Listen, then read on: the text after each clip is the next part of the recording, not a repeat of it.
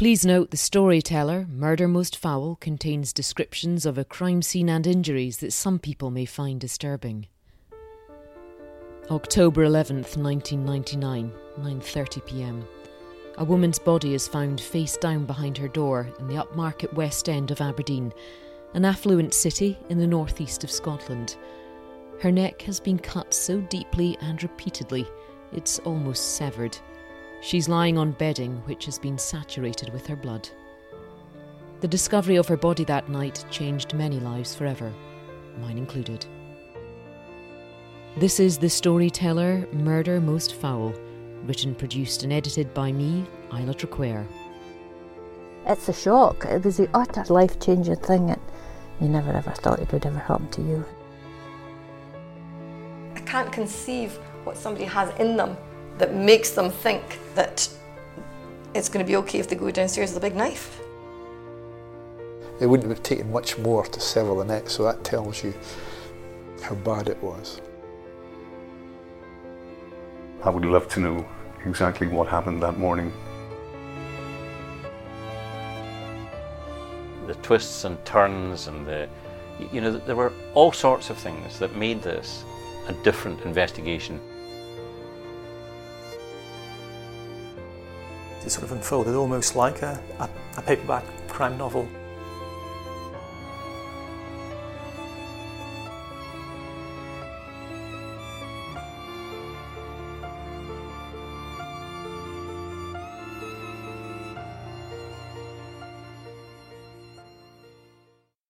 Murder, noun. The unlawful killing of one person by another.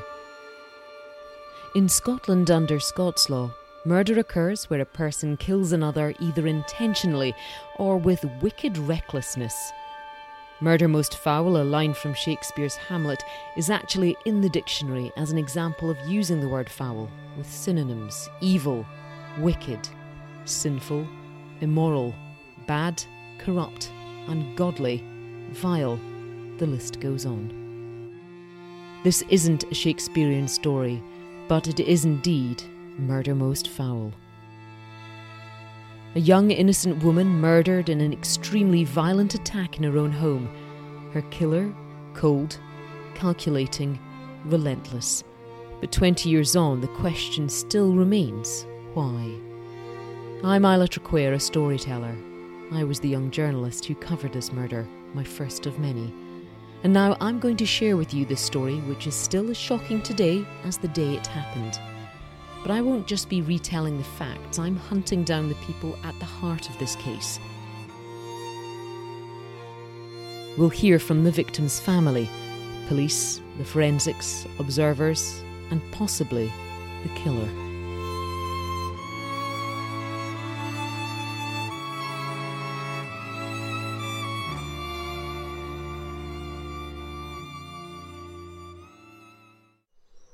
Scotland, a country of mountain wilderness, glacial glens, lochs, rivers, castles, and some of the world's finest whiskies. It is for many an idyllic place to grow up, especially in the countryside. Melanie Sturton grew up in arguably one of the most beautiful spots, favoured so much by Queen Victoria and Prince Albert that it's known as Royal Deeside and is still enjoyed by the royals today. Balmoral Castle is just a short drive from Ballater, and locals are so used to various members of the royal family popping up that they either leave them alone or, if prompted, interact as though they would any other local, musing about the weather, which is a default conversation starter in Scotland. When Princess Diana died in 1997, the royal family privately mourned in their Scottish retreat, and the locals seemed almost protective of them, keeping secret their sightings, interactions, or insights into their grief. Little Melanie Sturton was one of those locals who'd grown up seeing the Queen, princes and princesses. She thought it was normal, just as locals saw her as normal, despite being born with partial facial paralysis and a club foot. It was the perfect place for this petite girl with only half a smile to feel safe and accepted as she grew into a woman. Her upbringing gave her the confidence to move to Aberdeen, known as the Granite City and oil capital of Europe. But the brave move for this country girl turned out to be fatal. I'm driving out to Bankery to a garden centre, and I'm meeting a woman to have a cup of tea and probably a cake, as often people do in this northeast part of Scotland. But our conversation's going to be a little bit different. Susan is the mother of Melanie Sturton, a young woman who was murdered in 1999. And I was the journalist that covered the case. I was 19 years old at the time. And now I'm 39, and it's been a long time since I've seen her. She's a very sweet woman, very, very lovely lady. And if people didn't know and they would hear us greeting, they'd probably think, oh, there's, two friends who haven't seen each other for a long time. But the thing that binds us is a really gruesome murder. The gruesome murder of her daughter, which had a huge impact on me as a teenage journalist. I still remember the first day going and standing at the location on Great Western Road and police tape. And we didn't really know much detail at that point. And the story that unfolded was unbelievable. It was unbelievable because such an unlikely victim. But it was the perpetrator. The perpetrator was the most surprising. And to this day, we still don't really have an answer. It just doesn't add up. And I think 20 years on, that's something that Susan, her mother, and I would like to try and get to the bottom of. Just feel there must be something to explain why Melanie had to lose her life in such a horrible way. So I'm on my final turn before pulling into the garden centre. Let's see where the story takes us. How are you? Give me a hug. Oh my God! I'm on your feet. Oh. No, you're not hurting me at all. How are you? I'm fine. You look really well. Thank you. I love the hair colour. Oh, it's just been done. It's a pretty dark. I like it. Turns out the garden centre was a tad noisy for recording an interview, so we relocated to the quietest spot I could find, the grounds of a castle. Now, for those of you not attuned to the Scots tongue, you'll hear some words in here such as ken, which means no, K-N-O-W, nay, which means no, N-O, fit means what, far means where. You'll get it. So we're sitting out in the countryside of Aberdeenshire, actually in the grounds of a castle. And with me here today, I have the lovely Susan Patrick. And we've known each other for quite a while now. Yeah, but met in not such great circumstances. But thank you very much for taking part in this. I'm glad to. Yeah, and before we get into it, how did you feel when I phoned you up out of the blue and asked if you wanted to do this after all this time? Well, actually relieved that somebody had finally, well, not finally, but had remembered, because it's 20 years coming up in October, and I was going to put something in the paper then, and I just can't believe it's 20 years since that. But I'm glad that somebody thinks that how horrific it was, and no, I was really pleased, and I wanted to see what you looked like now.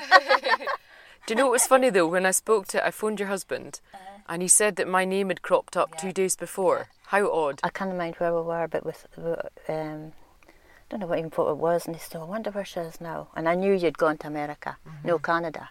Canada and America. yeah, and I knew that. And but that was a wee while ago, so it's nice. It was quite funny. See the difference. He swore on the phone. Yeah, he did. I said, do you remember me? He said, Isla bloody Traquair.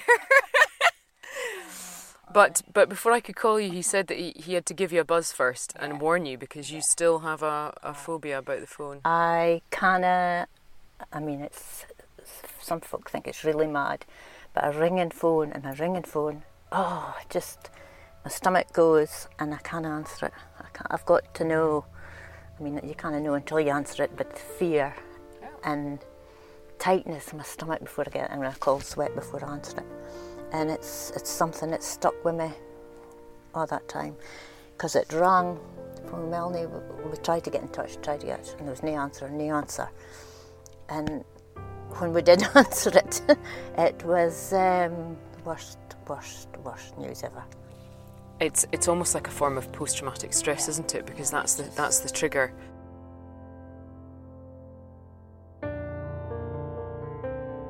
The trauma related to answering the phone makes sense, as it was a ringing phone that signalled the moment Susan's life was shattered forever. She and her husband, Melanie's stepfather Paul, were on holiday in Spain with their 5-year-old son Darren. It was his first holiday abroad. Melanie, 22, and brother Kevin, 24, were due to be sharing dog-sitting duties, but Melanie didn't turn up, nor did she go to work at care home Nazareth House. Saturday we went to, we were travelling from Glasgow. I spoke to her on the Friday night, and I know, because it was something weird on EastEnders, and I remember the guy getting, I'm sure it was Martin Kemp. Martin Kemp's the guy that was in Spandau Ballet. Yeah. Yes. Sorry. And I'm sure he got, because everybody was waiting for the verdict, and we went on the phone, and I said, "Guilty, did you see that?" She says, "Guilty." Now that was like at 8 o'clock at night. That was the last time I spoke, and that's what we spoke about. Mm-hmm. And then we just spoke about Kevin coming back and helping the dog with Kevin. So that was the last time. That's how I remember that. So we went on the Saturday, and then we went down to Glasgow. We phoned, and the flight was like in the middle of the night, and I phoned about 11, 12 before we went on, and never thought nothing about it, because there had been, she says, "Oh, I got an invite for something to go somewhere, somebody's party." And I thought, oh, well, maybe she's just gone to that. Can't she's just gone? But then by the Monday, I phoned back, and Kevin had phoned, and something like that. And it says, "Mum, she hasn't turned up." So that was it. But I think the nuns had got in touch saying she hadn't turned up at work, which was unusual. But then Kev said that she'd never been, she's not here. And I just went, just didn't emote, and I just knew something had happened to her. I just knew something had happened to her then. And then it was frantic, absolutely frantic, trying to get through to somebody. I spoke to the nuns, and she hadn't been, and then I finally got in touch with the local police station. It was Fiora, it was a receptionist, and I'm screaming at her, "I know she hasn't, you know her, she hasn't done something. I know there's something wrong, because you know what she's like, she wouldn't do that, she wouldn't, and I don't want her treated like a missing person or something like that." I says, "There's something wrong. Yeah, there's something wrong." I said, "You make a point and tell them there's something wrong." It's Paul Patrick, I'm her stepdad. Unusual for Melanie not to get hold of Melanie, you know. She's one of that, you could get her, you know, you phone something, you know you could get her. If she's working, she would let you know. If phoned, still didn't get her, she must be working. She phoned, she must be working. The next day, phone.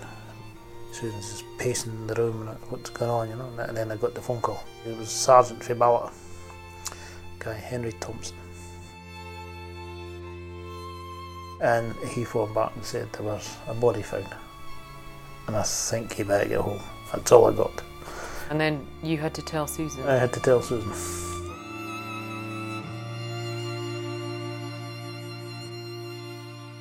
When you give birth, you automatically, there's a noise comes out you, the final push. You can't do anything about. And when I heard that, and it was like you're in the fetal position on the floor, and I can still hear myself. It was like a wild animal. I've never ever been like that before, and you just couldn't help it. And it was, I don't know. It was just like, oh, deep. It wasn't a scream even. It was just a undescribable noise. But then Darren was lying in his bed, but whatever it was, it didn't wake him. But I knew it was loud, and I just thought, oh my God, something's happened to her. And I know it was weird, but I just said, nobody will ever pay for this. I didn't think she was sick.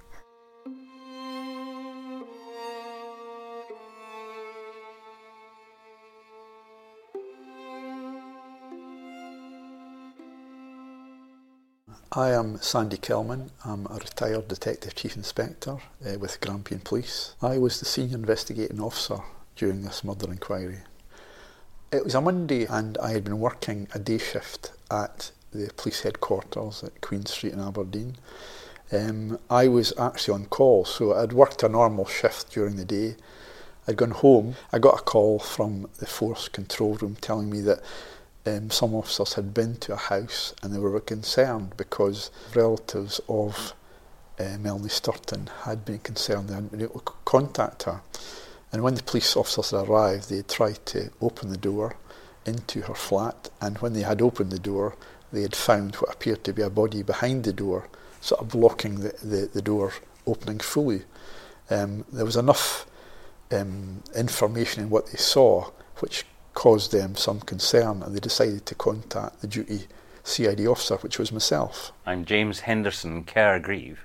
At the time of Melanie, I'd been the senior in Aberdeen for about 10 years. My title was Senior Lecturer in Forensic Pathology, which basically just means that I was a senior, the equivalent of a consultant in the NHS. Monday the 11th of October 1999 at 9:30 at night, what was Grampian Police at that time telephoned me and asked me if I would go to 188 Great Western Road in Aberdeen, where, as we describe it, where a young woman had been found dead in bedsit accommodation. Now, you know, they don't. The police wouldn't naturally phone me for every death, every sudden unexpected death. So there would always be some little element of suspicion, or something that was, you know, peculiar or very unusual about a body. But the impression that I had, and I'll just say it's the impression I had because that's all I can speak to, was that they weren't particularly concerned about the case because the victim was behind a door that apparently couldn't be opened. So they weren't all that bothered about it. But you know, they thought I should go out and have a look. My name's Chris Gannicliffe, so I'm a forensic scientist and specifically a biologist. In this case, I was on call, so I got called to go to that address. And it's quite usual when you're called out to not know a great deal because the information is very, very sketchy. And at that time, I think we were told that 2 police officers had attended, the family had alerted the police because they were concerned about Melanie, hadn't heard from her, and 2 policemen had gained entry to the flat, had been able to look behind the door, saw what they thought was a body, and rightly then withdrawn and had left it secure. So at that point, it's a matter of all the resources being drawn together and gathering at the crime scene to then plan what we do next. What happened then was that the forensic team have someone who puts on a forensic suit and actually goes in and videos the location, touching nothing. They took the video out to a pod, which was a sort of pod we put on the street outside the location, and I'm saying we, other detectives as well as the forensic team, including the pathologist, viewed the actual location through this video recording to try and ascertain what had happened, but also so that the forensic team could decide how best to tackle their examination of the scene.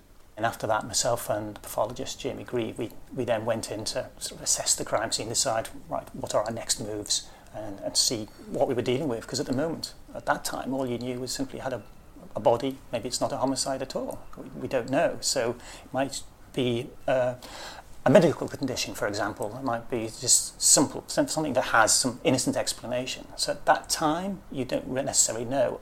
And it was confused a little by the fact that Melanie's body was wrapped up in a duvet and bedding, so it isn't initially apparent. And then what you can't do is simply walk in, throw off the bedding and see what you're dealing with, because what might be on the bedding could be from the assailant, DNA or bloodstains. So you want all that systematically recorded and trace evidence recovered from that before you then gradually unfold it and see what we're dealing with. I can well remember that we went in expecting this perhaps not to be all that serious, and taking one look just from the doorway and realising that really this was something much, much worse. And I mean, I may say that didn't happen until about I think it might have been another hour later, which is just not unusual that, in fact, we were admitted to the room finally at 1:15 midnight. Having seen the thing initially, we just felt that it was hugely suspicious. I often speak about intuition in this regard, and intuition is just about experience and wisdom and allowing the brain, I suppose, to gather all sorts of information all at once and process it as the human brain can in its context extremely quickly and come to a rapid response that says, I want to treat this as suspicious. Now, a lot of forensic activity is about context.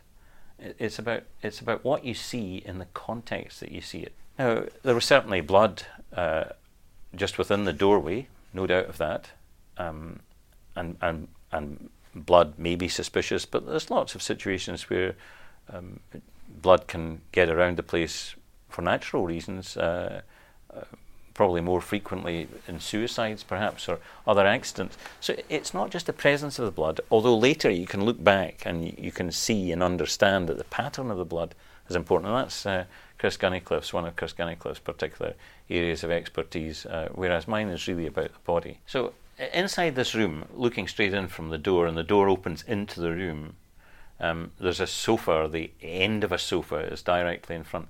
Between that sofa and the door lies Melanie's body, and in particular the upper half of the body, so certainly the head and most of the torso, find themselves enfolded in a duvet. So the duvet, half of the duvet is lying on the floor with Melanie's head and most of her torso lying on that duvet, and then with the remainder of the duvet folded over to cover her body from the head end. And then in addition, there was a sort of a throw, a rug of some description had been cast randomly, really, over the lower part of her body and most of her legs. But her left leg is just sticking out close to the sofa, and there was clear blood staining on the sole of her foot, and in particular on the sole of her foot, missing out the instep, if you will, so that it's as though she has trodden in blood. So it hasn't been put onto her foot, rather than her foot going into the blood at some stage. And again, one looks back and says, well, these are all elements that make the whole thing suspicious. We had to squeeze for the door because you could only just get past Melanie's body, which is behind the door, to get into the living room. And it's immediately obvious there's a lot of blood smearing on the walls and a lot of blood staining. So immediately you begin to think at that point that you're dealing with something that's rather more sinister than simply a medical condition and something a bit rather more innocent. So at that point, we gradually sort of unravelled layers, if you like, so folded the duvet back, and there's a police photographer at that time, a scene crime photographer, who then recorded that. So we're recording it in layers as we remove it. So unfold the duvet, photograph. I think there was a throw there as well. Remove that, or a fleece blanket, to photograph again. Just gradually uncovering Melanie's body. Primarily because we want to see what sort of injuries she's got, and therefore what that would tell us. So she was face down, so the wounds weren't immediately apparent, but you could see where the duvet was actually soaked in blood, saturated. So it was only when her body was rolled over that the extent of her wounds was significant. And looking back, it's quite a noticeable moment, really, because in a lot of crime scenes you don't necessarily recall that sort of time, but there was a noticeable sort of draw of breath at the horrific nature of the throat injuries, because at that point it still wasn't necessarily obvious what we were dealing with, and it was only in turning her over and seeing particularly the gaping injuries to her throat just what we were dealing with and how significant it was. And it's at that point you sort of suddenly realise, in my job, suddenly you're sort of, what you're doing in the next week or two has suddenly fallen apart. It sounds very trivial, you might say, but suddenly you're thinking, all of those things I had organised or planned, forget all of those. This is now suddenly taken a whole different context. Because you might just get caught to these things and then you'll be back home again 2 hours later. It's a drug's death, it seems to be relatively explainable, and we'll wait for the results of a post-mortem the next day, and you're back home. In this sort of instance, that's the time you realise that isn't what we're dealing with, and suddenly the whole context has changed, the whole landscape has changed, and it's something very, very different. And that's when you're suddenly thinking, right, now we suddenly have to put a different hat on now and think quite what we're dealing with. On the next episode of The Storyteller, Murder Most Foul, we'll uncover the terrifying last moments of Melanie's life and how her grieving family fell under suspicion because no one could fathom why anyone would want to kill this sweet, innocent girl.